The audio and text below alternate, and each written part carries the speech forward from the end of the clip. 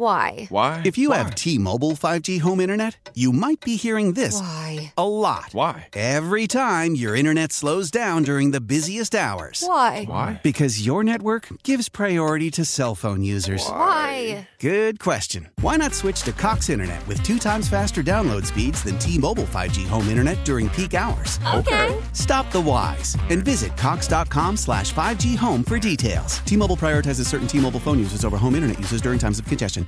This is Tony Kornheiser's show. I'm Tony. You expected someone else? So what exactly is the show about? I don't know. It's a sports show nominally. Football's over, but we're finally at a point where things matter in college basketball, and baseball season is on deck. Greatest 3 words in the English language, pitchers and catchers. We have some of the best voices come on and explain what matters or what makes an upset, like Ryan does, 9/8. No, that's not an upset. No, yeah, it is, Bob. And if you're lucky, I might just tell you about my search for discounted sleep pants or my worries about what my dog just ate. Listen on the Odyssey app or wherever you get your podcasts. The following is paid commercial programming. The content and opinions expressed do not necessarily reflect those of WSSP, Entercom Milwaukee, its staff, or sponsors. From Lake Michigan to the Mississippi and every river, lake, and field in between, let's talk everything outdoors. All aboard! Ha ha ha! You're on the crazy train! All aboard! Welcome to the Skipper Bud's Cutting Edge Outdoors. Fasten your seatbelts for a wild ride through Wisconsin's outdoors. Only on Sports Radio 105.7 FM, The Fan.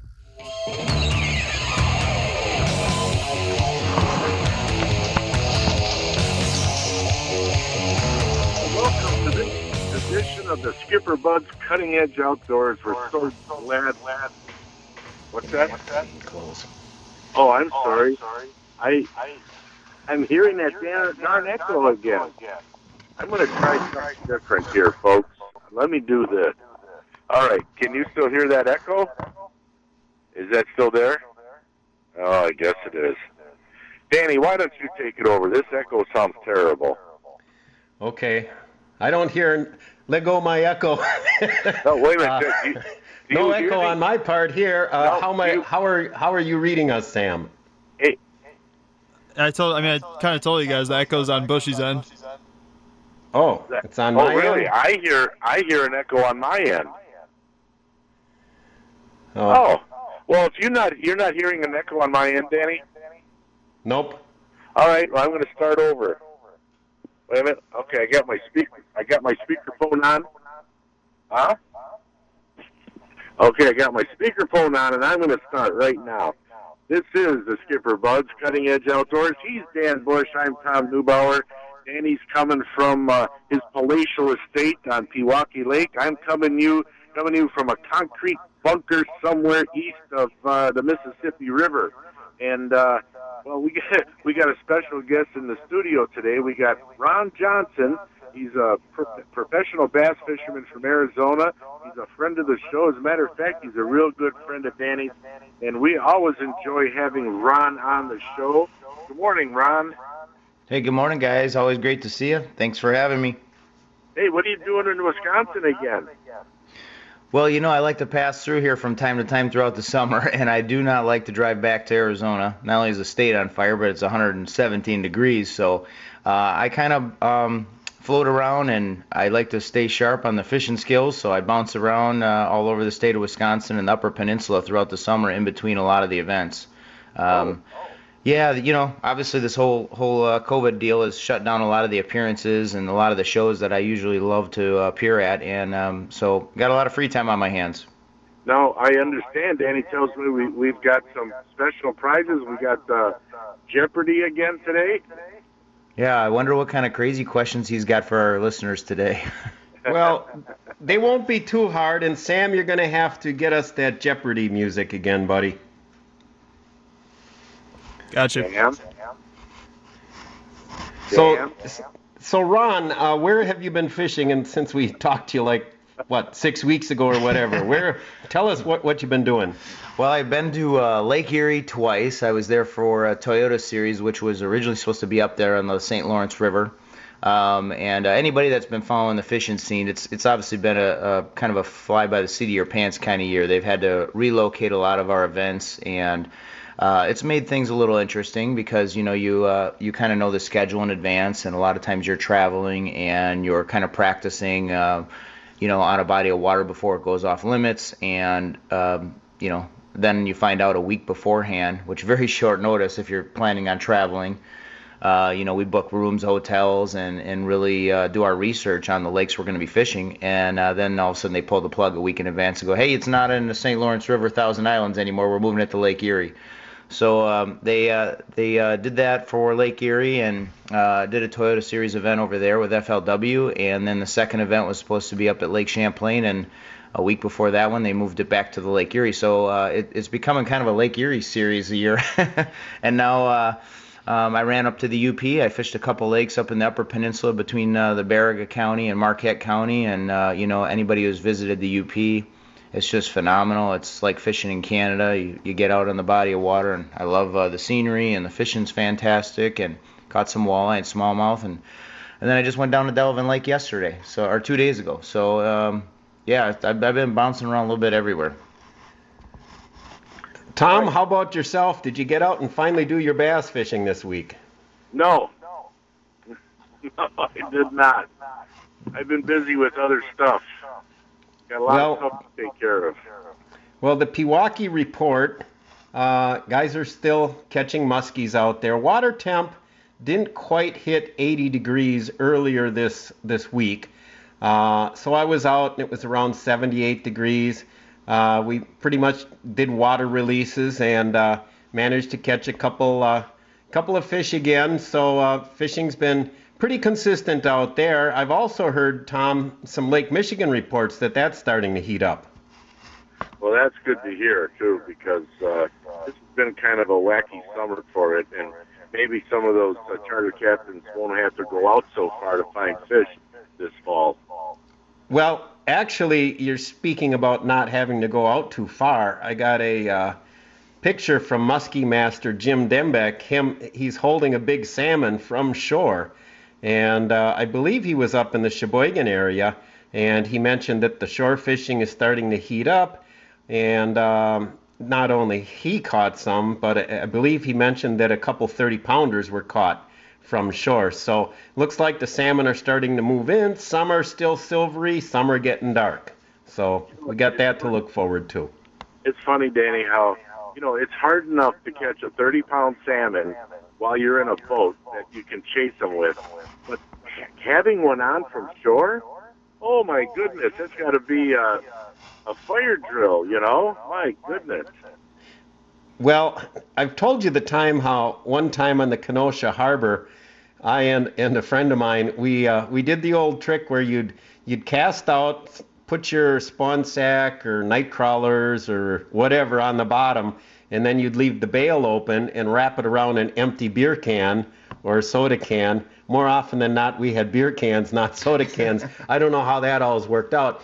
But anyway, when the fish hits, you'd all of a sudden you'd hear the line, you'd hear the can tip over, and you'd hear king, king. So my buddy Rob, he took his Zebco 33 along with about 5 other rods, and he threw that out there. And I said, what are you doing? You got a Zebco 33, dude. And he goes, that's not going to hit this one anyway. So about 3 hours later in the darkness, we hear king, king, king. We look around. He looks at me, he goes, it's the Zebco 33. And then he just held onto the rod with one hand while the line just went zzz, zzz, all the way to the end and then snap. There was nothing he could do. Just peeled off the line and snapped it, man, because when those salmon want to make a run, they'll go. You can't stop them. Yeah, that's true, yeah. I really thought I'm sitting here at Dan Bush headquarters with Danny Bush, and I'm looking up at a giant brown trout he has mounted here, and I thought he was going to talk about the story where he fell in the water and while he was catching a fish. So you got to tell the listeners about that, because that one really cracks me up. Well, that was off the Kenosha Harbor there years ago, and I used to go with a group of guys, same guy who had the Zebco 33 story. He was there with me, a couple other guys, and nobody was really catching anything, but I heard some splashing in the moonlight, and I launched a long cast with my KO wobbler, and bang, I hook a fish. Well, it turned out to be a giant brown trout, but that was the good news. The bad news was we didn't have a net. So after trying somebody climbing down the ladder to try and grab the thing, on a break wall? On a break wall, yeah. We finally walked to the edge of the pier where it kind of ended, and when I tried to jump onto the rocks, it was about a 4-foot jump. My feet slipped off, and I went straight into the water, and I was sinking in about 25 feet of cold Lake Michigan water. And it's amazing how fast you sink there when you got your full clothes on, but fortunately I kept my wits about me. And somebody took a picture of my hat floating on top of the water, and everybody's looking at each other like, is he gone? It was dark. Should we? Yeah, it was in the night. See the light? Yeah, I could see a light. So I swam out and landed the 18.5-pound brown. So yeah, Ron's looking at that right above us. And you know, that was in the Kenosha Harbor. And this time of year used to be a good time for both browns and salmon in the Kenosha Harbor. Unfortunately, with all the nonsense going on right now, I ain't getting anywhere near Kenosha. You're a smart guy. Yeah. So, You know, can Ron hear me? I sure can. All right, I'm going to throw in one of my stories now about trout down at Lake Michigan, Ron. I was down there many years ago. A friend and I were fishing for perch, and my friend hooked onto a really nice brown trout. Turned out to be a 10-pounder. And, you know, he's using light tackle, of course, and that fish is fighting. So he gets it close to the wall, and they had those ladders that went down the break wall. So I told, I don't know why I said this at first, but I said, I'll go down the ladder and get it. So I went down the ladder, and the water was like up to my knees, and I was able to reach over and put my hands in that fish's gills, all right? One of my hands I got in the gill. So, okay, this is great. Okay, I got the fish, and one hand on the ladder, one hand on the fish. Have you ever tried to go up a ladder with only one hand? You can't say I have, but I'd love to see you try that today. You can't do it. You can't. I mean, you only got one hand. What are you going to do, I mean, unless it's tilted at such an angle, which, of course, those aren't. And so I'm sitting there wondering, well, what am I going to do? I'm trying to grab, another rung with the hand that the fish is in, maybe use a finger, and the fish is slapping me in the face with its tail.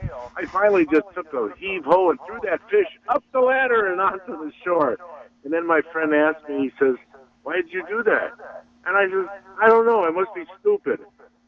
So that was about it. Well, Tom, when you climb those ladders with one hand, I have done it before. It's all about the balance, buddy. What you got to do is you pitch your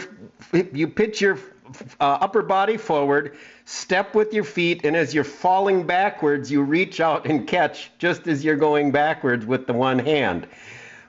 Now, right now, I don't think neither of us could do it. Even if we had two hands and a forklift to lift us up, we'd be in trouble on those ladders. Hey, that sounds like a new Olympics game that they could do in the Olympics. Well, when you think about the crazy things you do for fish, one time my brother shot a fox squirrel in Missouri. So the squirrel flopped into a nest and died. So he climbed 30 feet up this tree and climbed up to the nest and reached in blindly and grabbed a live squirrel. It was the fox squirrel, and it started kicking. It was still alive, and of course he freaked, and he just kind of let go and flipped it, and it landed, and evidently the fall put it totally out of its misery, and it was dead. So, yeah, what a guy will do to recover a fish and or a squirrel, I don't know. Something must be wrong with us. I probably would have fell out of the damn tree. Goodness. Well, I had one a couple years ago. I shot, and it crawled up into a hole and got halfway in and died. So, like, its hind legs and tail were sticking out. So it was about 15 feet up the tree with no branches. It had been raining.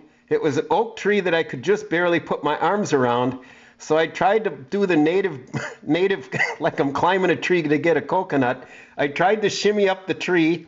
I got within like 1 foot where I'm reaching out, but I'd lose strength. I couldn't hold on. I'd start shaking, and then I'd go slide back down the tree. So then I'd rest for 10 minutes. I did this like 3 times.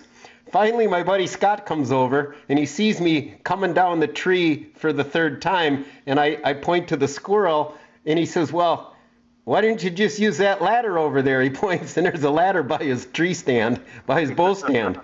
So we go and grab the ladder, lean it against the tree, and the squirrel slides into the hole, gone. After an hour it fell. Just on cue, man. Never did recover that squirrel. Wow. Well, listen, when we have pro bass angler Ron Johnson in the studio, well, not in the studio, but he's on the show today, and when we're going to put him on the spot when we come back after this break. We're going to ask him what it's like fishing with John Gillespie. Okay? We're going to be right back with the Skipper Buds Cutting Edge Outdoors. Stay tuned, folks. Don't run away.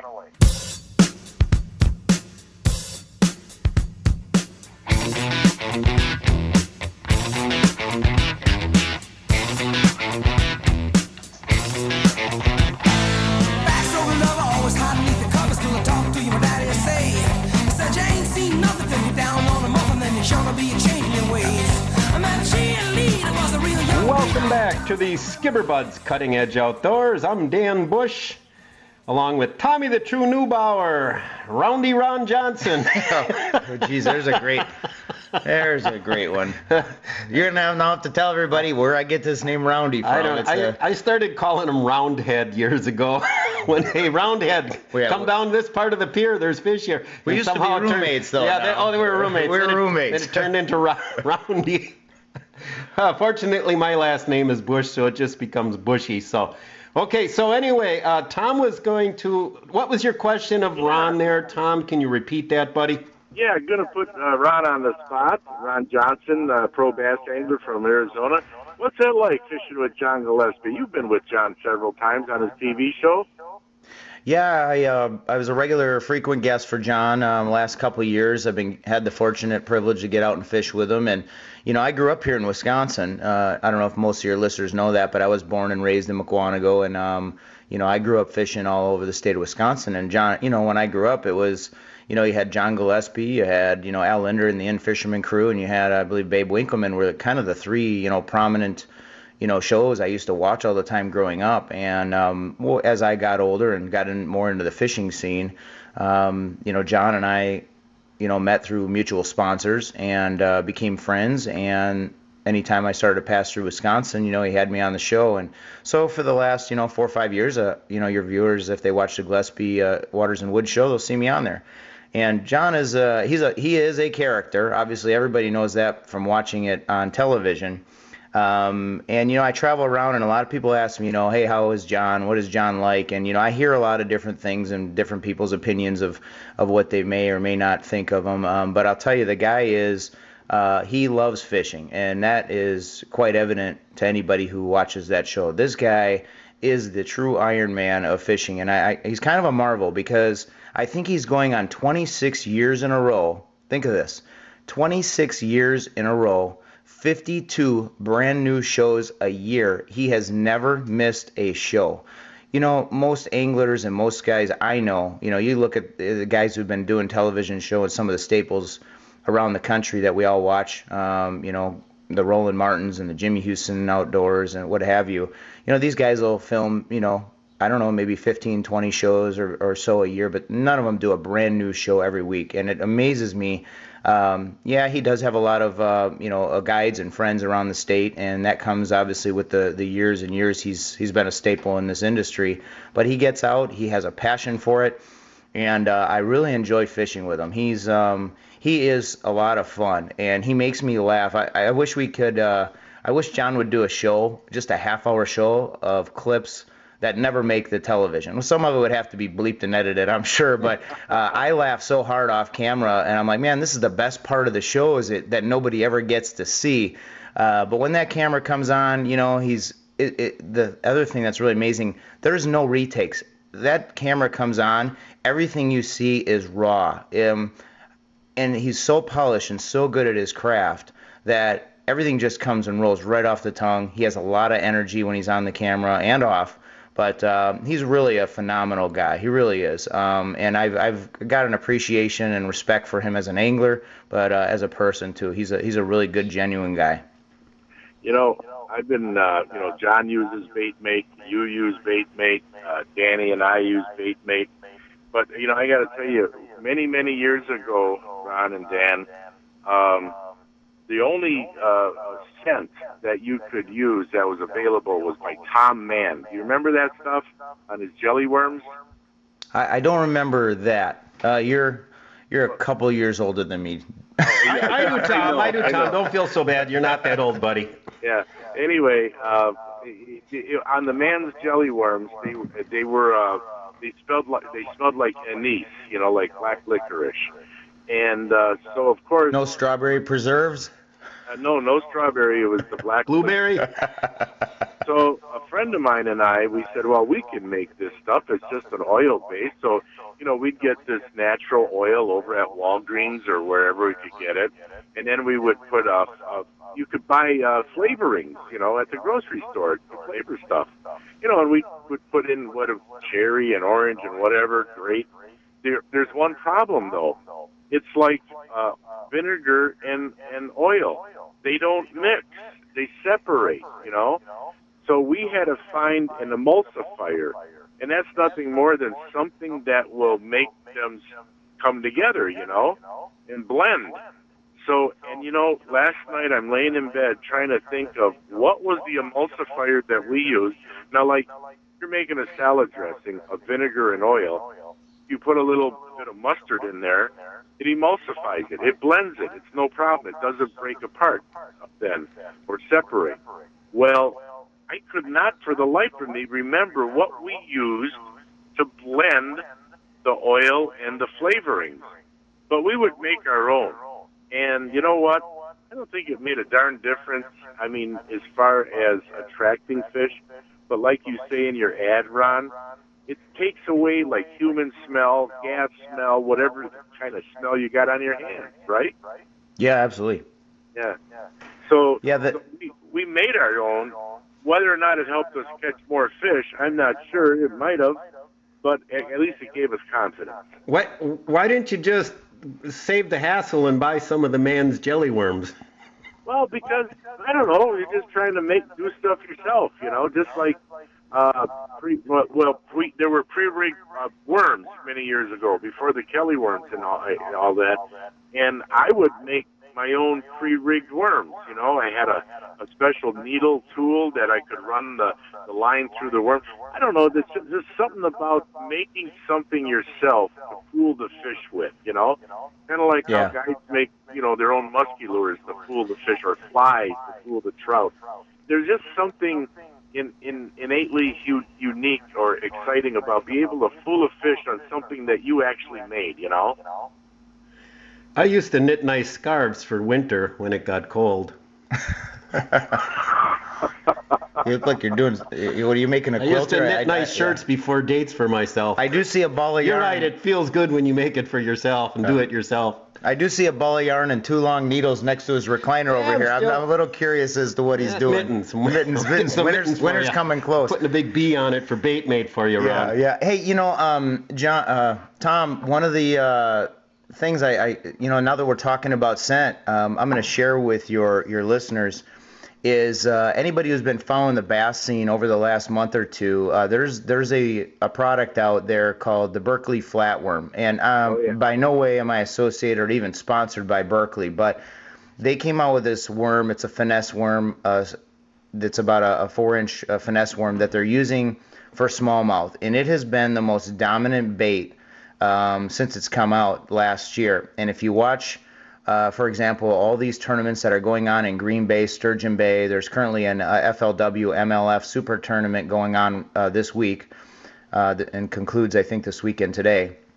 But you look at all these events, the one that we had a couple weeks ago, the Lake St. Clair, that you watch the Bassmaster Elite Series, you cannot find a Berkley Flatworm on Tackle Warehouse at any major retailer around the country right now. I mean, people will kill to get a bag of these.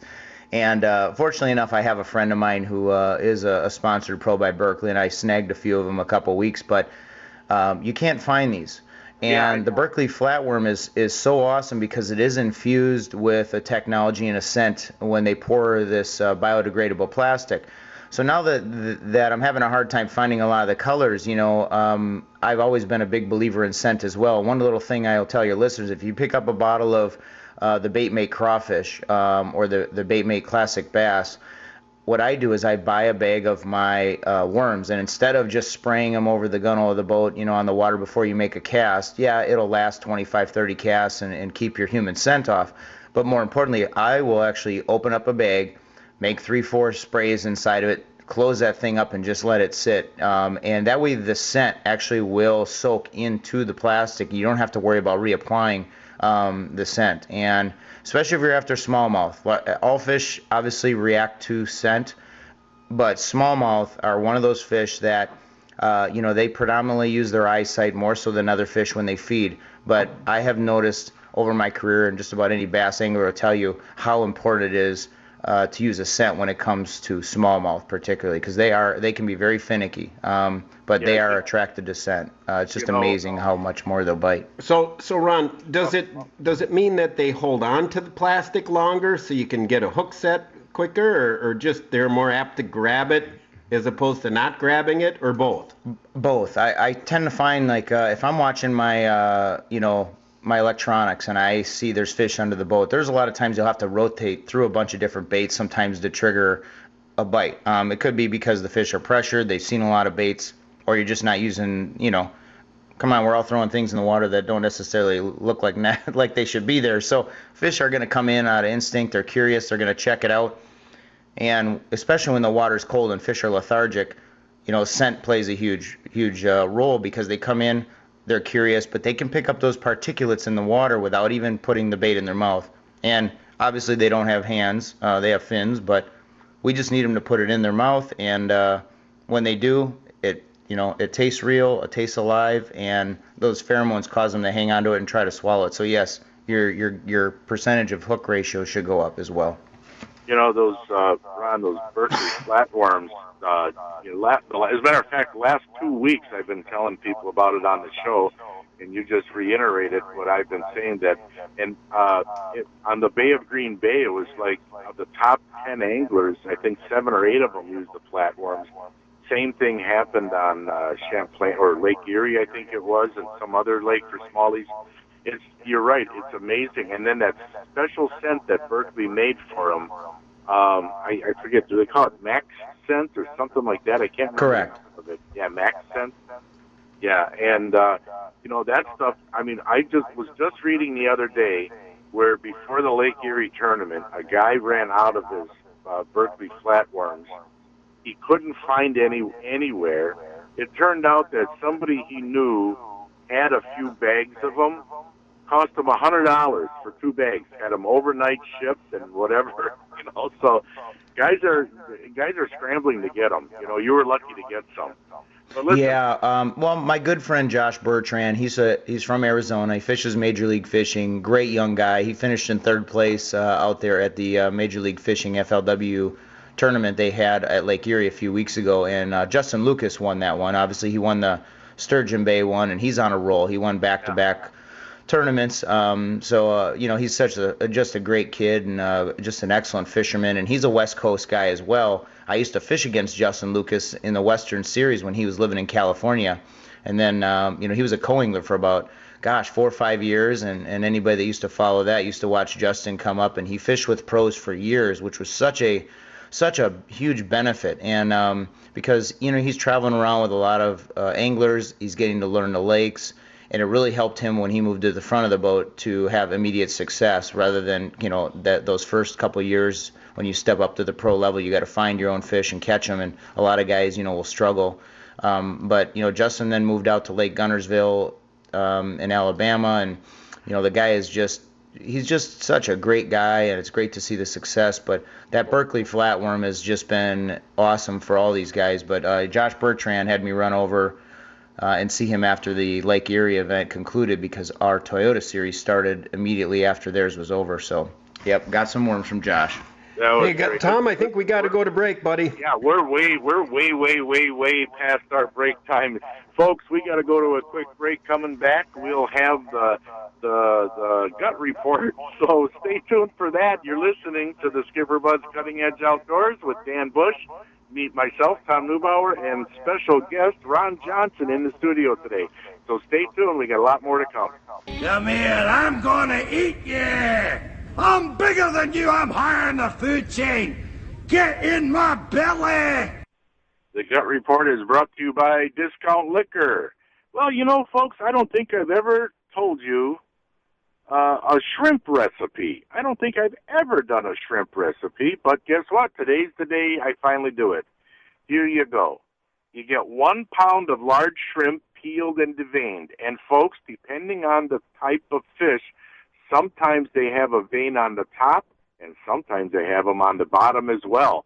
So better check both spots. But anyway, start with 1 pound of large shrimp peeled and deveined, 3 cloves of crushed garlic, a teaspoon of pepper, the juice of 1 lemon, and a 1/4 cup of Italian dressing.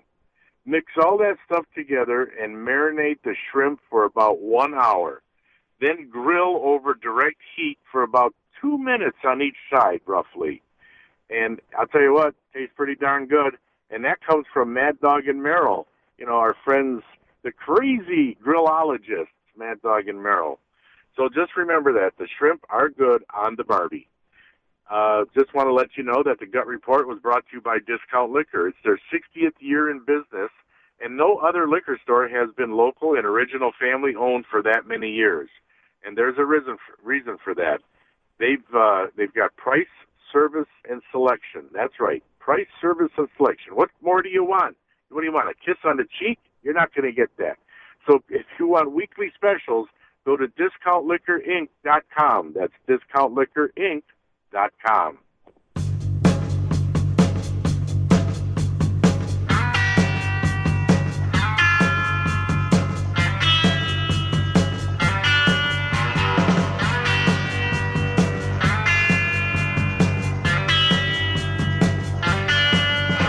Welcome back to the Skipper Buds Cutting Edge Outdoors. I'm Dan Bush, along with Ron Johnson and Tommy the True Kiss You on the Cheek Neubauer. And we want to thank all our listeners out there. Hey, I always thank the police officers protecting us, all law enforcement, military, first responders, healthcare workers, those going to school to become healthcare workers. Special shout out to a lady out there who might be listening. She likes to garden. That's all I'll say right now, Tom. So yeah, hey, I like that gut report. That was pretty good. Shrimp. I don't think you've done shrimp before, Tom. No, that's what I said. I never did a shrimp one before, so I figured it was about time, you know. And are those Bubba Gump shrimp? But you know, I'll tell you what. Last year, what? I didn't hear that. What? I said, are those Bubba Gump shrimp? Bubba Gump. Bubba Gump. Well, that was the company Forrest Gump started, right? It was called right. Bubba Gump Shrimp. You're Lieutenant Dan. That's right. By golly, Lieutenant Dan. No, hey, if anybody's going to get out on the lakes today, just a heads up. You might have a lot of company on the lakes. Now, the lakes are always busy on Saturday. Word on the street here in Pewaukee, and you know, Tom, I have my finger on the pulse of this town. I know everything I'm like the mayor here. I know what's going on, man. I believe there's going to be a boat rally for Trump on Pewaukee at about 11 o'clock. Oh. But the Republican Party of Waukesha, or as Al Shook likes to say, Waukesha County, they've got a Trump boat parade going on, and a party at the Golden Mast on Okauchee Lake. And I believe that starts at 3, and they're going to have speakers like Governor Scott Walker, Senator Scott Fitzgerald. So just a heads up to everybody, there's going to be a lot of action on the lakes today. Wow. Hey, I was going to tell you, and this is no kidding, in my gut report I talked about the veins checking top and bottom of the shrimp, because last year when my son Nick came back from Florida, he brought me a couple pounds of shrimp. and I had to, take off the heads and clean them. But these particular shrimp, when they were from the Gulf, they had a vein on the top to take out, and they had one underneath to take out. First time I've ever seen a shrimp with two veins that I had to take out. Now, Ron, you're from down in that area, roughly. Have you ever seen that? No, we don't have shrimp in our lakes out there, Tom. No, I'm talking about you're close to the Gulf of Mexico, so don't you get some Gulf shrimp there? Yeah, we do. I like seafood quite a bit, but I gotta admit, I've never heard of two veins in a shrimp. Yeah, the Bubba Gump shrimp were veinless. I know that for a fact. No, they are not veinless. They got a vein in them. Now, did the package of shrimp have instructions to remove the vein, Tom? No, you just got to know how to do it. It's easy. It's a piece of cake. But then again, Bushy, you might want to buy the shrimp that are already deveined. See? I've never seen a shrimp with the head before. I thought they were just headless. I thought that's how they came out of the ocean.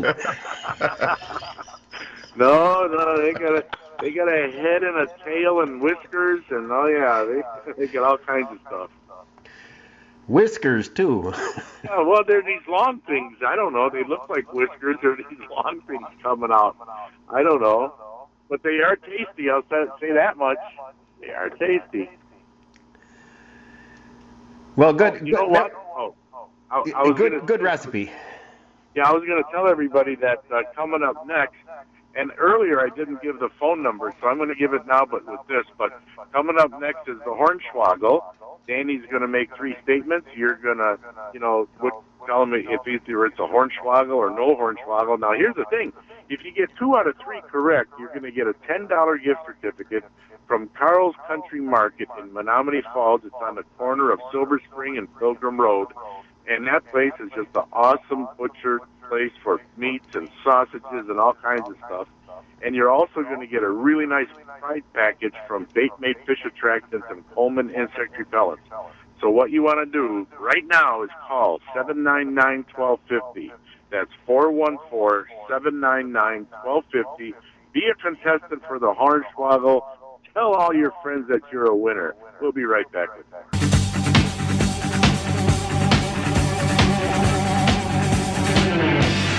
Look out the left, the captain said. The light's down there, that's where we'll land. So I'm falling, start burning, high above the Las Vegas sand. Okay, welcome back, my friends, to the Skipper Buds Cutting Edge Outdoors. I'm Deluxe Danny Bush, single straight white wealthy landowner from Douglas County, and right now we've got our Hornswoggle segment. Do we have a lucky contestant there, Sam? I am. Yes, sir. Today our lucky contestant is Daniel in Fox Point. Daniel in Fox Point. Well, there's a name I don't think we've heard for a while. So, Daniel, how you doing? I'm doing well. Yeah, it's been probably since May since I called. You been doing any exciting fishing excursions lately? I went to Leech Lake, Minnesota twice this summer. Oh, that's cool. Muskie, walleye, perch? Yeah, got a lot of jumbo perch in June. Didn't do so well in July, but did swimming and caught a few. We had fish fry twice, so it was a good time there. It's always good to have fish fry. That's good. I haven't heard of Leech Lake for quite a while, so that's good that you had a good trip there. Hey, so you know how the Hornswoggle works. I'll make the statement. If I'm pulling your leg, it's a Hornswoggle. If I'm speaking truth, it's no Hornswoggle. So let me grab my questions here, right in my Durkee mail bag. Okay, here we go. Hornswoggle or no Hornswoggle? There are more than 10 state parks in the state of Wisconsin. There's more than 10. That's no Hornswoggle. No Hornswoggle. There are, believe it or not, Wisconsin has 49 state parks. That's pretty high. That's pretty good. Okay, next one. You're 1 for 1. We got a ring there, Sam? Okay, yeah, forget the ring. Okay. All right, second one. There are more than 5,000 lakes in Wisconsin. Hornswoggle or no Hornswoggle? That's also no Hornswoggle. No Hornswoggle. There are actually around 15,000 lakes in Wisconsin. I heard that we probably have more than Minnesota with their, 10,000 lakes.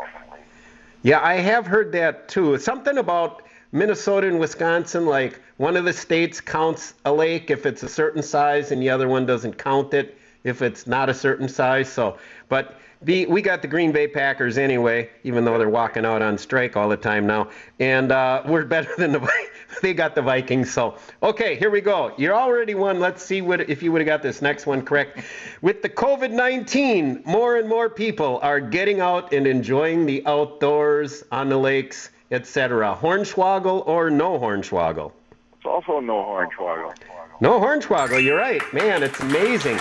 The boat sales are going nuts. It's all popular. People are looking to get out, and so that's kind of a silver lining that people are enjoying some more things. So anyway, Daniel, I'll trust that you leave your name, address, and just name and address is good. Make sure Sam gets your last name.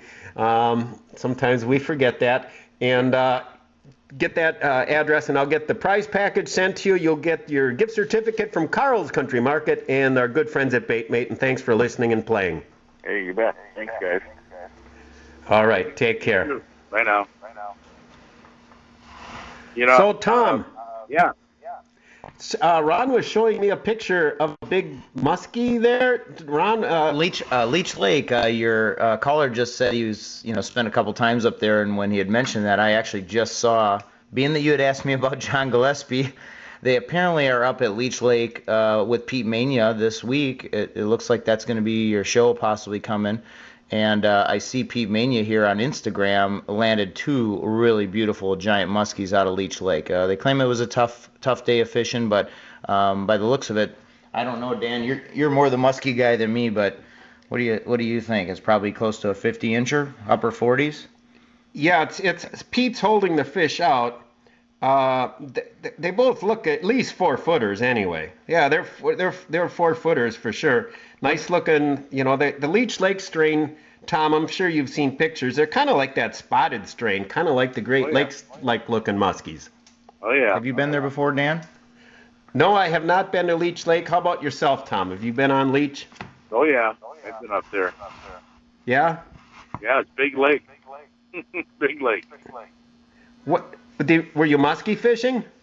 No, actually, I had a promotional thing to do for one of my sponsors, and I had a schmooze, a dealer up there, and the guy said we had to go crappie fishing, and I went, crappie fishing? Biggest darn crappies I ever caught in my life, and I'm not exaggerating. They got a 15-fish limit, and in the spot we were in, the first crappie the guy pulls in was about, I'd say about 11 to 12 inches. And he says, not bad, but not big enough, and he threw it back. And I'm figuring this guy is pulling my leg, right? We didn't keep a crappie under 14 inches. They were between 14 and 16, and the biggest one a guy had was 17. And I'm telling you, I've never caught crappies like that again in my life. I mean, so many of them. Every now and then you get a nice one, but they were all big. Plus, we were catching small northerns, small bass in between. And then each boat, there were 3 boats. There were 3 anglers in 2 of the boats, 4 anglers in 1 boat. I had to take the boat I brought up there. And we had 15 crappies per boat. Per person. And I'm telling you, you get 45, like in our boat, we had 45 crappies, and at roughly 1.5 pounds, 2 pounds apiece. My goodness, that net gets heavy. And we filleted them all that night. We had a big fish fry at the resort that we were at, invited everybody there. But like I said, I never caught crappies like that before in my life. Hey, speaking of crappies, Tom, do you still have that reward where you'll give anyone who shows you a 20-inch crappie $1,000? No, that was you. You put out that reward. That you. I don't think so. We got tape on that, Tom. That was you. We got tape on that. I never said that. You said that. Hey, I got one thing I got to do before 7 o'clock because we're going to have to go to the top of the hour break. One real quick thing. I talked to our advertising manager, Dave Olson, yesterday, and if people don't know this, Dave Olson is the head guy over at Studio 360 Photo. He does anything that you need photography done, video production. Dave's got over 40 years of experience. He's located in Pewaukee. I was talking to him yesterday, and he said that everything he's doing now for people, 50% off. Everything is 50% off. You want a picture of you and the missus, you want a picture of the kids, you want a whatever. I mean, everything is 50% off. Now, that's not just the photography. It's also the prints and any products as well. So you want to give Dave a call or just go to his website, studio360photo.net. That's studio360photo.net. And with that, guys, he's Dan Bush. I'm Tom Neubauer. We got Ron Johnson here live, pro bass angler from Arizona. We got to take the top of the hour break right now, and we'll be back in just a couple minutes, folks. So don't go anywhere. You're listening to two stations, 105.7 FM The Fan and 1250 AM. So stay tuned for more. We'll be right back. The following is paid commercial programming. The content and opinions expressed do not necessarily reflect those of WSSP, Entercom Milwaukee, its staff, or sponsors. From Lake Michigan to the Mississippi and every river, lake, and field in between, let's talk everything outdoors. All aboard! Ha ha ha! You're on the crazy train! Welcome to the Skipper Bud's Cutting Edge Outdoors. Fasten your seatbelts for a wild ride through Wisconsin's outdoors. Only on Sports Radio 105.7 FM, The Fan.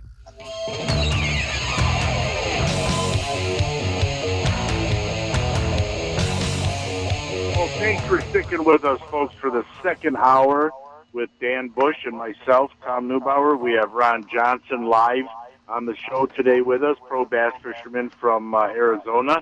And if you want to be a part of the show, just feel free and give us a call at 414-799-1250.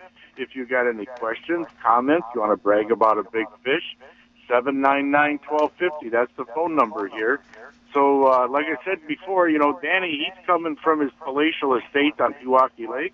I'm coming to you from a concrete bunker somewhere east of the Mississippi. I'm in hiding. I'm like Joe Biden, I'm doing the show from the basement somewhere, I thought you had a room at the YMCA, Tom. Yeah. I'm hiding out, You got to get out. You got to get the line for free cheese starts in 15 minutes. That's right. You better get ready. So now. Well, Ron, last time you were on the show, you were telling us about how you were catching these fish in, 20, 25, 30 feet of water or deeper? Is that true? You want to tell us about that? Down there. Where was I at? Do you remember? Oh, that was in Arizona. In Arizona, you fishing real deep. Now, up here, you're not fishing that deep, are you? I've been spending a lot of time this year. It seems like, I spent quite a bit of time up there in the Bay, as everybody, has been in the summer, the Door County area. And I've been spending a lot of time in the UP when not tournament fishing. And I have, for some reason this year, even with the warm water, I've been catching most of my fish between like 12 feet and 20 feet. But typically in the summer months, I like to move out a little bit deeper. These fish a lot of times will go where the bait fish are, and they're going to be out anywhere from 20 to 45 feet of water, but I have not had to venture out that far this year, which is kind of surprisingly. I spent a lot of time deep, and I'm just not marking the bait, at least on the lakes in the particular places I have been thus far. But you are right. Again, I'm in Arizona only from the month of November till about off and on till about April before I leave and head across the country. But I'm a full-time fishing guide with the Arizona Fishing Guides. And anybody who's, I have quite a few people who obviously are listeners of the show that I've been privileged to meet as they travel and take their winter vacations and get out of the cold country here. And I've taken them out fishing, and they're pretty shocked to see that I will be fishing for a Florida strain largemouth, in Arizona, and we're fishing anywhere from 55 to 70 feet for about 3 to 4 months. And I use a combination of blade baits and the Cast Masters by Acme, and I think those are probably my 2 favorite lures to use for largemouth bass for about a 4-month period. So it's a technique that is just absolutely deadly. We catch a lot of 8, 9, 10-pound bass throughout the winter, and sometimes you'll have 50, 60, 70 fish largemouth days, and there isn't a fish I catch shallower than 55 feet. So it's pretty awesome. It's an overlooked technique, and I know it'd work here as well if people took the time to learn it. That's awesome. We got a caller on the line right now. Maybe he has a question. Who do we got on the line, Sam? We got Randy in Grafton. Oh, yeah. Hey, Randy, how's it going? Hey, guys. Going well. It's not going too well, but I don't want to get into that. I busted up my knee and need some surgery and recuperation time here, but that's not why I called. It's not about me. It's about... I'd like one thing I've noticed is I've been following these tournaments, which you guys have been talking about more and more, and actually it's replacing my interest in terms of rather than following the traditional sports. I've actually developed a few fantasy fishing teams, and you actually can, if you follow closely, you can learn a lot. You kind of see the anglers making decisions in real time. And my question to Ron is, and probably Tom and Dan too, he's not that young either. I see a lot of veterans' names participating in these tournaments, and often they don't do well. And I was wondering, is that because of sponsorship, motivation? I kind of doubt that they're that behind in current tactics or anyways. I just would like to get Ron's take on that. Yeah. Hey, Randy, thanks for calling. It's a great question. And yes, there has been, quite a transformation over the last few years with the new Major League Fishing format, as you just indicated, too. You get more of a real-time, live on the water coverage rather than the edited version that, they may put together a week later so you can kind of compress, a whole tournament in a 1-hour show. And if you're fortunate enough to be able to watch these events, you're able to watch for example, the FLW Live or Major League Fishing, and even the Elite Series now on ESPN2. They've gone to live coverage all day long. Now, obviously, your employer isn't going to like you watching that on their time all day long, but the one thing about it is it's uncensored. So as you had indicated when you called, you said you noticed you get to see and you're learning quite a bit. And I think it's been an advantage, for the everyday angler to be able to watch these guys and see they make mistakes, see how they process things in their head. It's not always fish catching one after the other. You see a lot of big names struggle at certain events, certain places on the water, different lakes. And, where they get a backlash just like the rest of us. I mean, we call them professional overruns, but, you'll see, a lot of mishaps on the water. You see how guys process information. They experience, and I myself, we experience some of the same frustrations everybody else does. And, at the end of the week, there's always a few guys that obviously figure things out and rise to the top. But that format is really good because it's much like golf. It cuts from one to the next, so you'll have constant action and up-to-date live on the water. But when it comes to the old anglers, here's the thing. We're not in a contact sport, right? And I think the older you get, the more everything kind of slows down. You have a lot of knowledge. And, you may have a sore elbow or a bad hip after fishing for 40, 50 years, but you're seeing a lot of them older names, like the Larry Nixons and the Roland Martins and the Rick Cluns and the Gary Kleins, who I have looked up to since I was a kid. And I actually will fish events against some of these guys. And Rick Clun just won. He's now almost 70 years old, and he won, the St. Johns River, and, he's won 2 major titles in the last 3 years. So you can still win, and it gives a lot of inspiration to a lot of guys. Your time's not up. But I will say the benefit that you're seeing with a lot of the young guns now is they grew up in the age of computers. So they are far more advanced and very quick to understand the electronics. And as fast as the electronics game is changing, kind of like our iPads or our phones, these guys, they know the ins and the outs. They're geniuses of them. And if you're not using your equipment, we all have the latest and greatest, and you probably know guys that want to have it because they want it. But to really know and understand it and have it work for you is pretty amazing. And that's what you're seeing nowadays. You're seeing, Dan and I were just talking about this Garmin Live Scope that in Panoptics that everybody's using. And, that's accounting for over 50% of their fish. But if you don't know how to tune them in, you don't know how to use that properly, you're not catching as many fish nowadays. And it seems like the last few tournaments, especially these smallmouth tournaments, 8 out of 10, 9 out of 10 guys that are making the top 10 final day cut are all using their electronics and maximizing the ability to catch fish. So it's pretty awesome. But there's still hope for me too. I'm going to be doing this as long as I can, and these older guys definitely are great for the sport. There's my long-winded answer, Randy. So how about this one though? And maybe Tom can relate.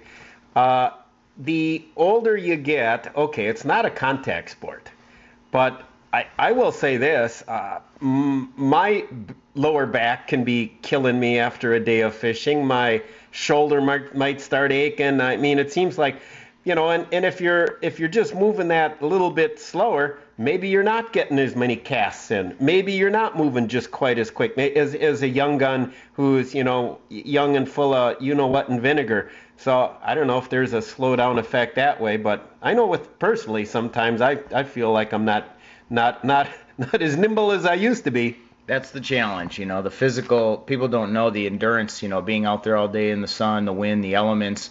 And just the toll it takes on your body over the years. But, I don't think the mental sharpness leaves. So I think, hey, now speaking along those lines, you got to do the yoga, right? Now, like Mark Horton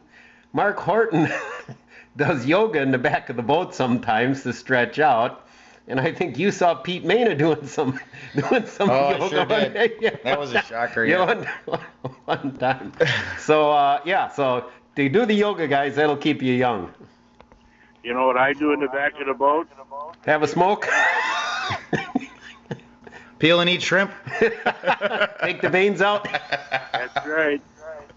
Hey, guys, just heads up. We got one more caller. All right, who you got on the line there? We got Daniel Milwaukee.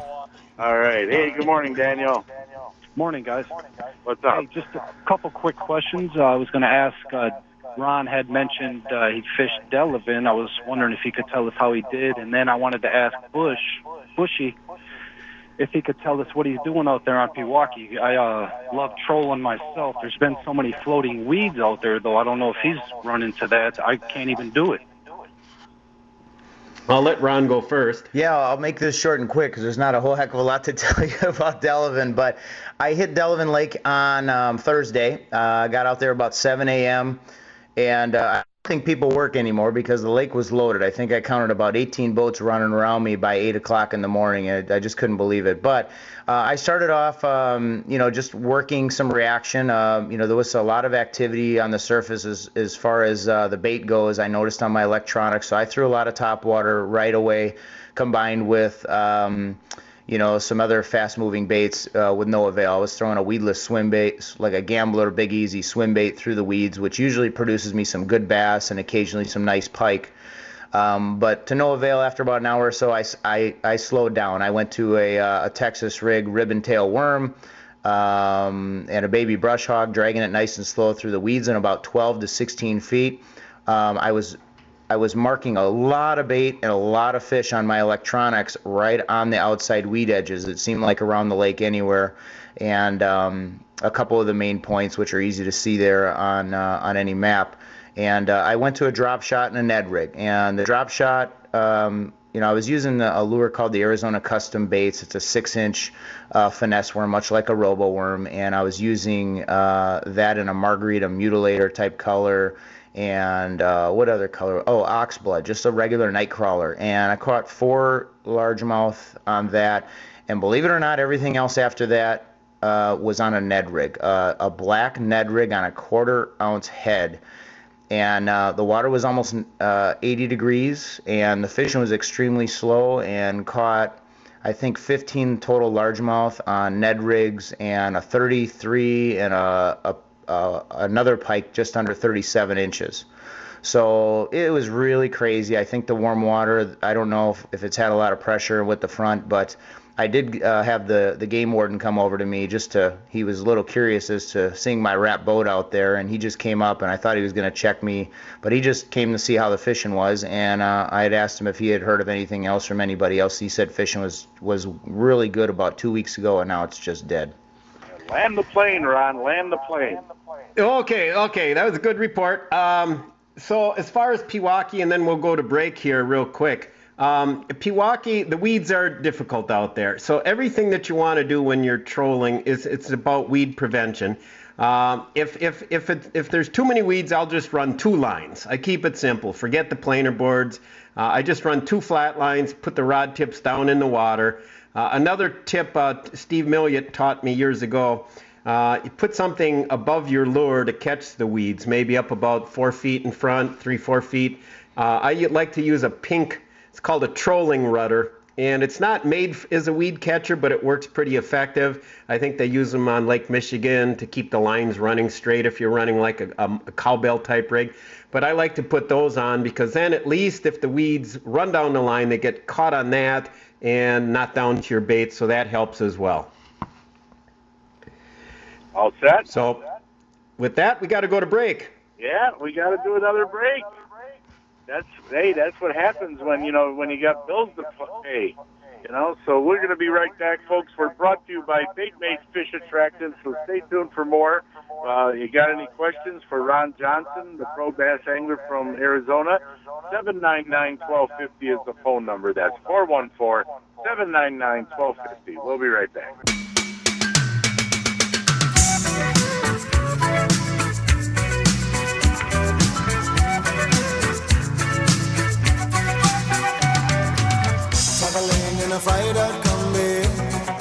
Welcome back to the Skipper Buds Cutting Edge Outdoors. I'm Dan Bush along with Tom Neubauer, Ron Johnson. Thanks for listening this morning. We are presented by Baitmate Fish Attractants, Coleman Insect Repellents, and I believe we have a caller with a question on the line, Sam? Yeah, we got Rick in Pewaukee. Hello, Rick. Hey, how's it going? Just wanted to ask Ron, something that's baffling me and a lot of people that fish bass tournaments up here is just take Okauchee Lake, for example, and it seems there's like this in a couple of lakes. There's like no thermocline. And you get out there in the morning before the sun comes up, and there's just millions and millions of bait fish. It starts at 65 feet and goes down to the deepest part of Okauchee. And it's just black with on the bottom with what I'm guessing is bait fish, but I don't know. Nobody else does. And there's all these big hooks over the top of them. And I can put along because there's no wake in the morning on Okauchee. I can put along for a half a mile, and it looks just like that everywhere. Then when you come up to a break line or something like that, and once you get past 65 feet and coming up, there's hardly nothing at all. And then once you get within 25 depth of 25 feet of a break, then you start seeing some fish, But what is that, and how do you? It can't be carp because they all school, so it's got to be northerns or bass. Those big hooks over the top of it. And then, like an hour later, I'll put to someplace else, and all of that stuff comes up about 4 feet off the bottom, and then there's less hooks, big hooks above them, but there's still plenty of them.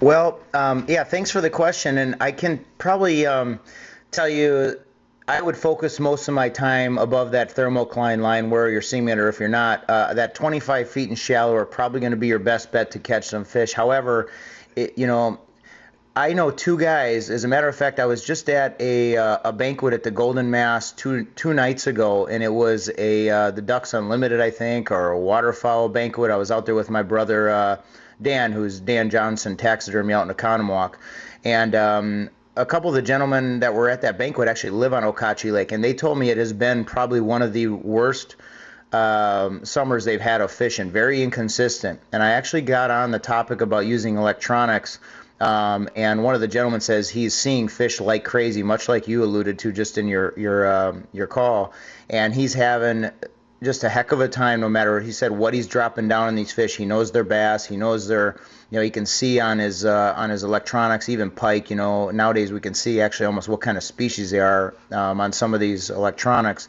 and he cannot catch them. And he said last year was tough, this year's tougher. So I don't really have the answer. I actually have been staying in Okauchee for the last couple of days at my brother's house, but I haven't got on that lake this year. But I've heard it's just been tough. But you're just going to have to chuck and wind and experiment with a bunch of different lures. I probably would maybe downsize if you're not getting them on reaction, go to that drop shot or a Ned rig, and you could try a Castmaster in deep water in the summer months, anything past that 25 feet, and see if that works. That would be my go-to. Nightfish? Yeah, Nightfish has been. Rick. Yep. All right, when are we going to play Jeopardy? When are we going to play Well, I'll tell you what. We'll do one Jeopardy contest right now. Now 799-1250. So if someone wants to play Jeopardy, you're going to have to answer the question.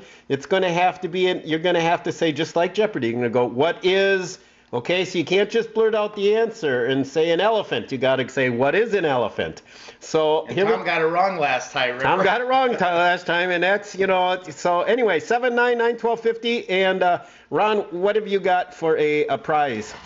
We've got a $25 gift certificate from Wide Effect, which is a leader in construction and energy staffing. So you go ahead with that. Okay, so this segment is, while we wait for our phone call, I know the phones are ringing like crazy over there at Central Command there with Sam in charge. So here we go. Wide Effect. With 50 years of experience in the construction and marine industry, Wide Effect has been committed to helping local businesses secure top quality professionals. The combination of their industry expertise, leading technology, and dedication to their clients enables them to provide a skilled labor force that is safe, productive, and cost-effective. Whether you're looking to upgrade your existing talent or grow your workforce or replace a top producer, Wide Effect is the answer. $25 gift certificate to where? To Fleet Farm. Okay. We missed that part. To Bubba Gum Shrimp. Very good. They actually do have a Bubba Gum Shrimp company. Here we got. I've seen them at the restaurant. Sure you have. Have we got a contestant, Sam? Nope, still waiting for a caller. 799-1250. Give a call. You can win $25. I promise that the questions are easy. Can I play? About the what? Or were you going to talk about Can I play? What's that? I said, can I play? No, you can't. No, you can't. Oh, we had a caller while we wait for our call. Asked about the parade that I mentioned on Pewaukee Lake. Not Pewaukee, Okauchee. Actually, there are two. I've heard through the neighborhood, Facebook that I'm on, somebody said they're organizing at 11 o'clock a boat parade, a Trump boat parade on Pewaukee. But the big one that's organized, I believe, by the Republican Party of Waukesha County or something like that, is on Okauchee at 3 o'clock out of the Golden Mast, and they're going to have some speakers out there, I think former Governor Walker and so forth. So you're going to see a bunch of boats with a bunch of Trump signs out there. So if you're going to go fishing out there, either of these places today, in addition to the usual boat traffic, you're going to have even more boat traffic. So maybe wait till tomorrow to fish. And, I got to say real quick, too, as I was driving through Okauchee yesterday, I saw quite a few trucks setting up, and I noticed if anybody's looking for shirts, hats, they actually looked like they were setting up some trucks to sell, merchandise. Merchandise, yes, correct. Gotcha. So show your support. Cool. Alrighty, guys, we got our contestant for Jeopardy. Okay, we got the contestant for Jeopardy. Who's our contestant? Andy in New Berlin. Hey, Andy, how you doing, man? Great, for yourself. All right. Okay, doing well. Okay, so here's the deal. You're going to answer. So I'll make the question. Sam will play the music for like 30 seconds or whatever, and then you can answer the question. So here we go. Now I got to grab my question. Hold on. Let me grab my notebook. All right. Don't forget, Andy. You gotta. The answer has to be in the form of a question. Sure, you got it. Yeah, okay. It's got to have a what is in front of it. Okay. Okay, here we go. This horrible bear was encountered and documented in the Lewis and Clark expedition. Who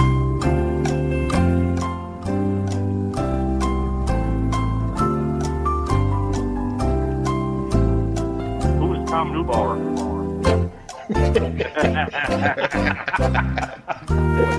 Thanks a lot, Andy. Love you, Tom. Good one. Yeah, that was a good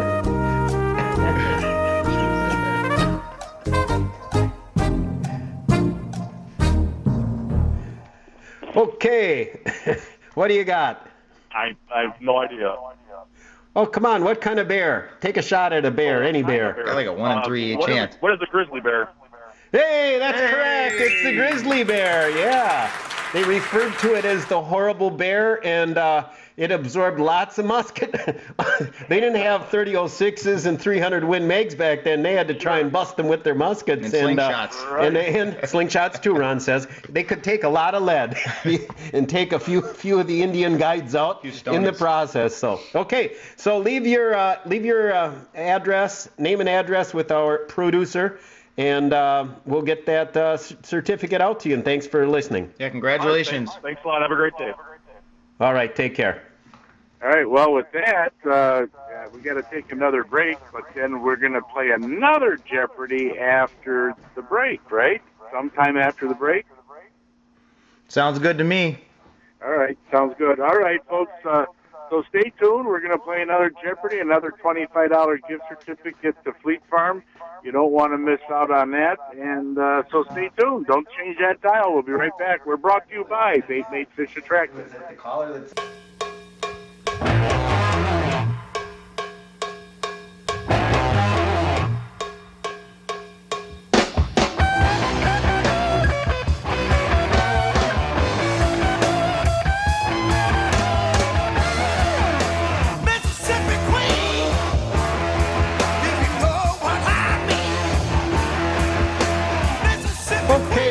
Welcome back, my friends, to the Skipper Buds Cutting Edge Outdoors. I'm here with my good friend Ron Johnson. I'm Dan Bush. Tom Neubauer's holding down the fort. And but for the last half hour of the crazy train ride, it's just going to be myself and Ron here. But we mentioned before the break we are going to have our second Jeopardy contestant, 799-1250. Do we have a contestant, or do we got to wait here, Sam? Yep, we just got one. Matt in Caledonia. Hey, Matt, how you doing? Good morning. How are you? Doing good, doing good. Okay, so you know how it works.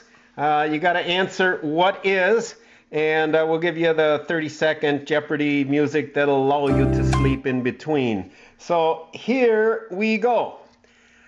Bears can swim, but this particular bear is an extremely good swimmer.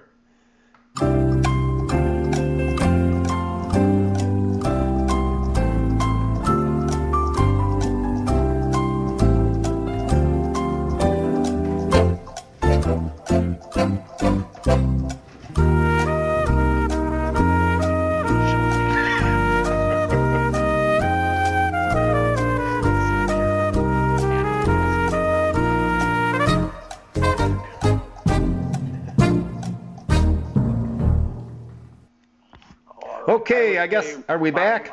Yep, I would say, what is a polar bear? What is a polar bear is correct, yes. You are lucky. Good ring, Sam. And the fireworks are going off. And the fireworks are going off. You are indeed a lucky wiener today. All right, so leave your information with Sam. I am Matt, and we'll get that gift certificate out to you, and thanks for listening, buddy. Okay, super, thank you.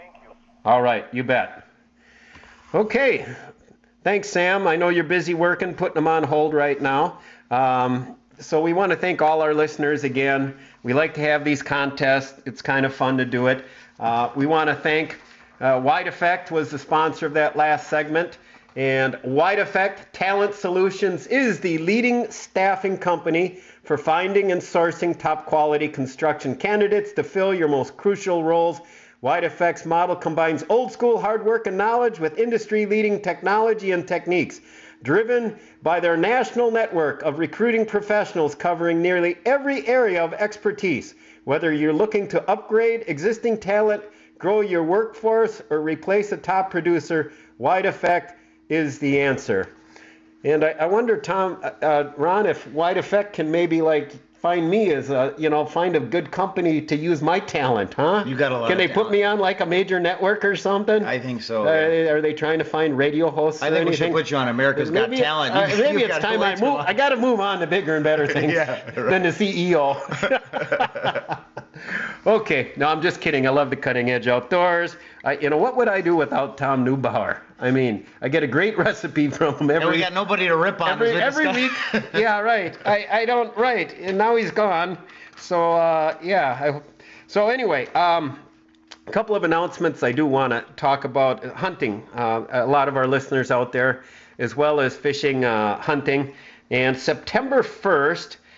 We've got several early seasons that are going to be starting. Now, there is a dove season, which I've never done any dove hunting, but from September 1st to the 29th, you can bag 15 doves, which that's a lot of doves, my friend. I guess they're hard to hit, too, so if you get 15, that's pretty good. Our good friend, the expert wing shoot instructor, Al Shook, could probably comment on that. As far as I know for the dove, now again, check your DNR regulations.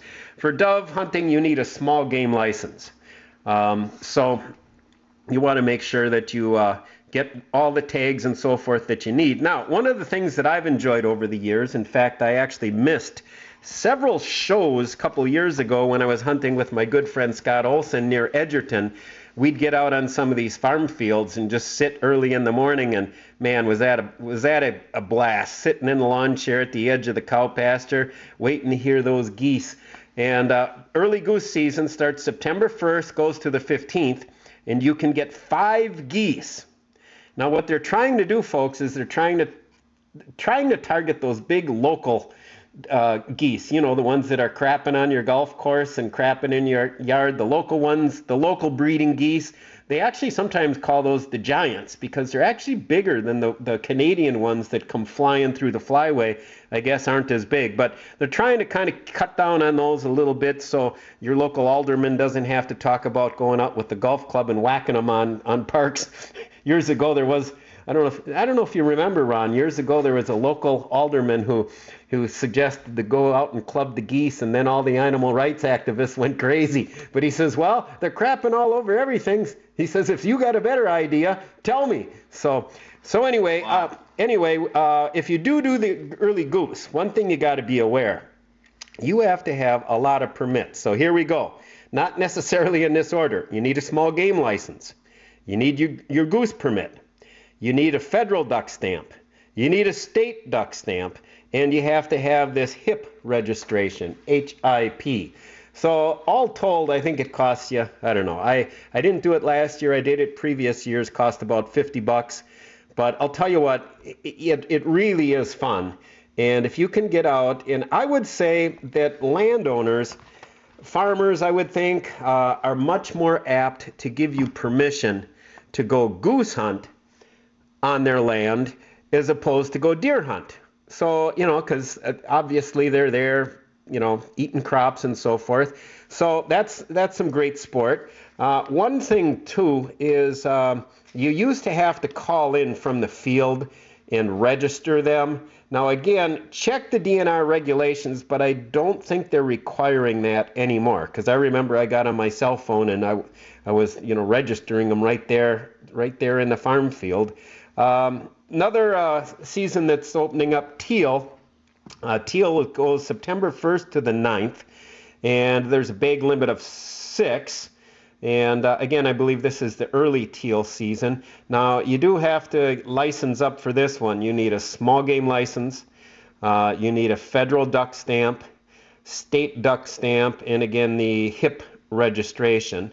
If any hunters do get a banded bird, even if the band has an 800 number on it, the instructions, at least what I've seen from the DNR, is don't call the 800 number. Nobody will answer. Maybe they got COVID. I don't know. Just a bad joke there. Sorry.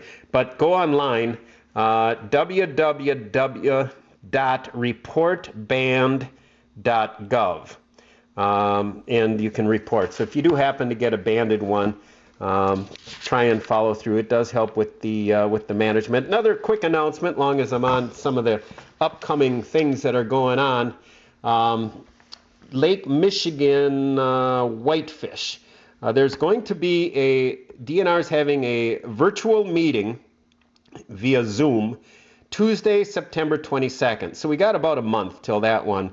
But if anybody wants to weigh in, they're trying to get a handle on managing the whitefish out there. As you know, that's really been something that's exploded, especially for the ice fishermen out there the last couple of years. Our previous advertising manager, Ron Heidenreich, took advantage of that a lot, did a lot of ice fishing for the whitefish there. So that's September 22nd. And also, I'm going to turn the mic over to Ron.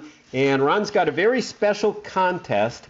And after he announces this, we'll have to go to our final break. But he's got a special contest that some of our listeners might want to take advantage of. So here, take it away, Ron. Awesome.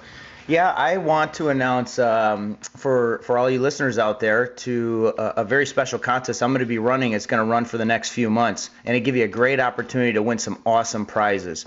Due to this whole COVID, obviously a lot of the events and appearances that I do around the country to Bass Pros, Cabela's, and other outdoor retailers have been canceled, and I really love engaging with the fans, talking about products and just general and fishing. So I just teamed up with a bunch of sponsors, and we're going to do a pretty huge giveaway.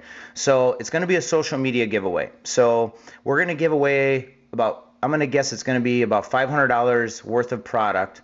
We're going to announce the contest before September 1st. And here's all you got to do. Follow me on Instagram. It's RJ Fishing Pro is the handle. Or on Facebook if you're not an Instagram user. And I'm Ron Johnson Athlete. All you have to do is spot my rig, my truck or my boat. It's wrapped, which you'll see on social media, of course, and the title sponsor is Wide Effect. You guys have heard us give away, we've actually sponsored the segment here for the Jeopardy segment today. If you see my boat or my truck driving down the highway, you see me out on the lake, or you see me at a boat ramp, just take a picture of the rig, and all you have to do is send me a direct message with that photo and where you saw me, or you can just hashtag and just tag me in it. And what we're going to do is we're going to run the contest all of September, do a winner drawing on October 1st, and we're going to run another whole contest October, draw a winner November 1st.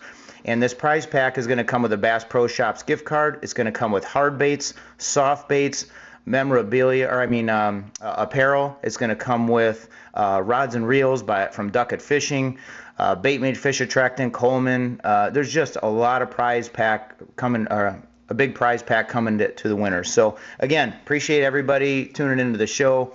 And again, it's an awesome contest, easy. All you got to do is just follow me and tag us when you see these over the next 2 months, and we'll draw winners and we'll do announcements. So good luck to everybody, and look forward to giving away some gear, Dan. Okay, and with that, we're going to go to our final break. You have been listening to the Skipper Buds Cutting Edge Outdoors. We are presented by Bait Mate Fish Attractant, Coleman Insect Repellents. Hold on to the train. We'll be right back.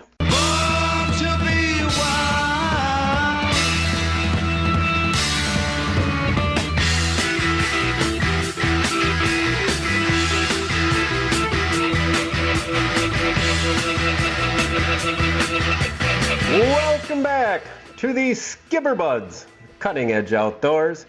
I'm Dan Bush along with Ron Johnson, and we thanks to our listeners today hanging in there for a couple hours on the train here.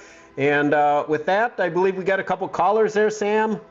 Yep, let's go. Let's start with Al in Economowoc. Hey Al, what's up? Danny, how are you?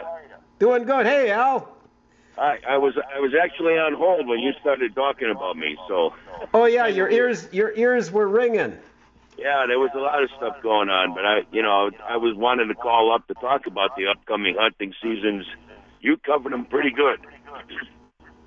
But, okay. The other thing I'd like to mention is the Alliance, where you went to the banquet. We're having a habitat shoot at Wern Valley today to raise funds and it's from 9 to 3 p.m. The Sporting Clays, of course, is a wonderful way to sharpen your wing shooting skills. So with Tuesday's opener coming right fast at us for dove, teal, and early goose, a little practice before the season starts always helps. So how does that work, Al? It's a fundraiser. You just pay for the shoot then? Any idea what it costs? It's open, not just the members only? It's open to the public, and at Wern Valley, if you just want to shoot Sporting Clays, it's $19. If you want to contribute to the Waukesha County Conservation Alliance, it costs $25.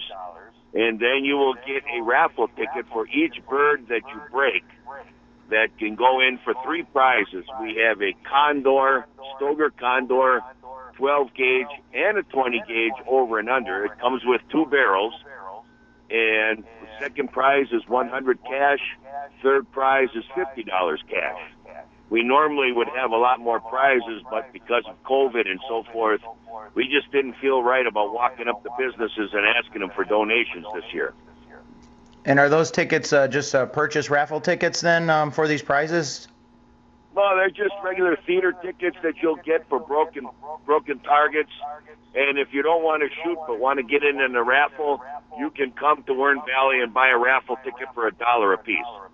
Well, there you go. It sounds like a great opportunity for people with something to do today and get out on this Saturday. It's a nice day out today, right? Not as hot. Yeah, it's a beautiful day for something like this, and the course is easy to walk. And for those that have a little trouble walking, I will have my UTV there so they can use that if they wish to drive the course. Okay. Well, that sounds good, Al. What time does it start? First squad out is at 9 o'clock, Dan, and the last one is out at 3. So I should be awarding all the prizes before 4 o'clock. You do not have to be present to win. Yeah, and I want to say, Al, I had your little brother Tommy and Laura out, and we had a great time this week. Laura got a couple muskies. Yeah, he sent me some pictures. I think she's probably still smiling right now. Oh yeah. We had a wonderful time. They're great people. So so it's been a good year so far. And we got another caller I believe we're going to have to run to, but I'm going to give you a call after the show, Al. All right, Dan. Thanks a lot. All right, take care, Al.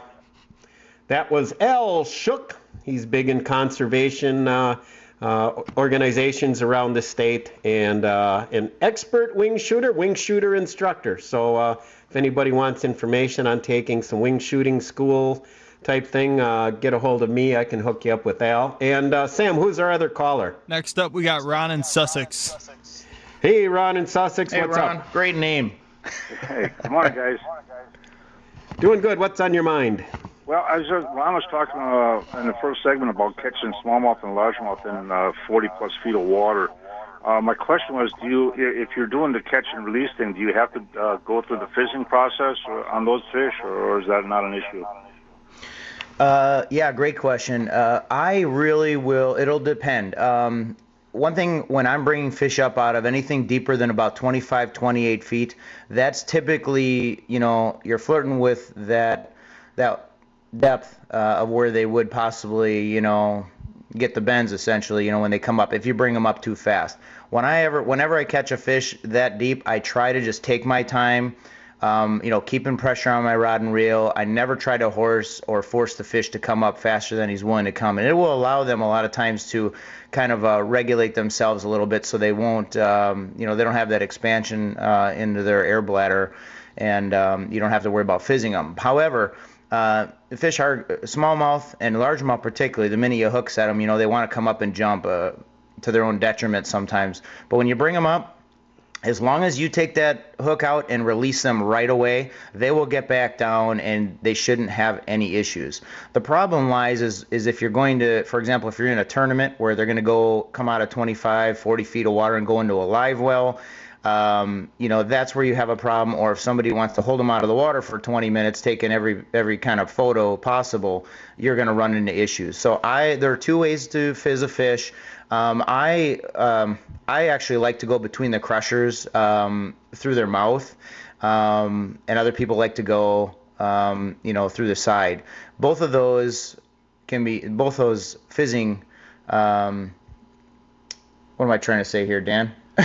Both ways of fizzing those you can find those on YouTube. You can find them all over the internet, and it's really important to watch those videos because you can do quickly, more harm, yeah, do you more can harm puncture than some good. vital organs and kill those fish if you're not doing it correctly. So definitely watch those videos, but I tend to go right through the mouth and the crusher and hit that swim bladder that way most of the time. And I've been doing it for years, and almost every fish I catch in the winter months, we sometimes are pulling them out of 70 feet, and that's the first thing I do. I grab them by the mouth, I keep the needle in my pocket. Obviously, it has a cap on it, but I'll pop the swim bladder immediately, even before I take the hooks out, because the air expands so much, and I don't want it to do any damage. But that's a great question. All right. Yeah, there was I did manage to watch a video. I believe it was taken on the St. Lawrence River on a bass tournament. They showed how to do them through the side on that video. Yeah, there's a lot of guys that feel more comfortable going through the side, and there's others that go through the mouth. Another way you better make sure you're pretty accurate with it. A lot of guys go through the side. They feel they have a less risk of puncturing some vital organs, because there is a bullseye zone, so to speak, if you're going to go through the mouth and the crushers, and you want to hit it so you don't hit anything. But yeah, you need to use the technique that you're going to be most comfortable with. Very good. Thanks a lot. All right, good question, Ron. And one thing I will mention, as far as even if you are trying to like reviving muskies out here on Pewaukee Lake, if at all possible, try and keep them in the water, do water releases. I have noticed that sometimes when the fish do come out of deeper water, even though a muskie's not coming out of 70 feet of water, that the ones that have a difficult time, they go to swim on down, and then it's almost like there's a balloon in their stomach that's bringing them right back up. You can almost see it. It's like they're having a hard time. So that can be a problem with different fish species. One thing when you're fighting a muskie, now you talked about with the bass that you don't want to bring them up right away. Sometimes muskies want to come on up to the top and start thrashing. That's when they get off anyway. So I tell anglers, don't put your rod straight up like you're fighting a tarpon. Angle it down to the side and try and keep that fish down in the water column. Correct. So, but anyway, I think we're running out of time here. And Sam, that's all I got, buddy. To all the listeners, thanks for listening. And God bless and stay free, everyone. You've been listening to Skipper Buds, Cutting Edge Outdoors. God bless. Take care. We'll talk to you all next week, my friends. But you can't keep no chains on me. I was born free. I was born free. I was born free. Born free. How powerful is Cox Internet? Powerful enough to let your band members in Vegas, Phoenix, and Rhode Island jam like you're all in the same garage.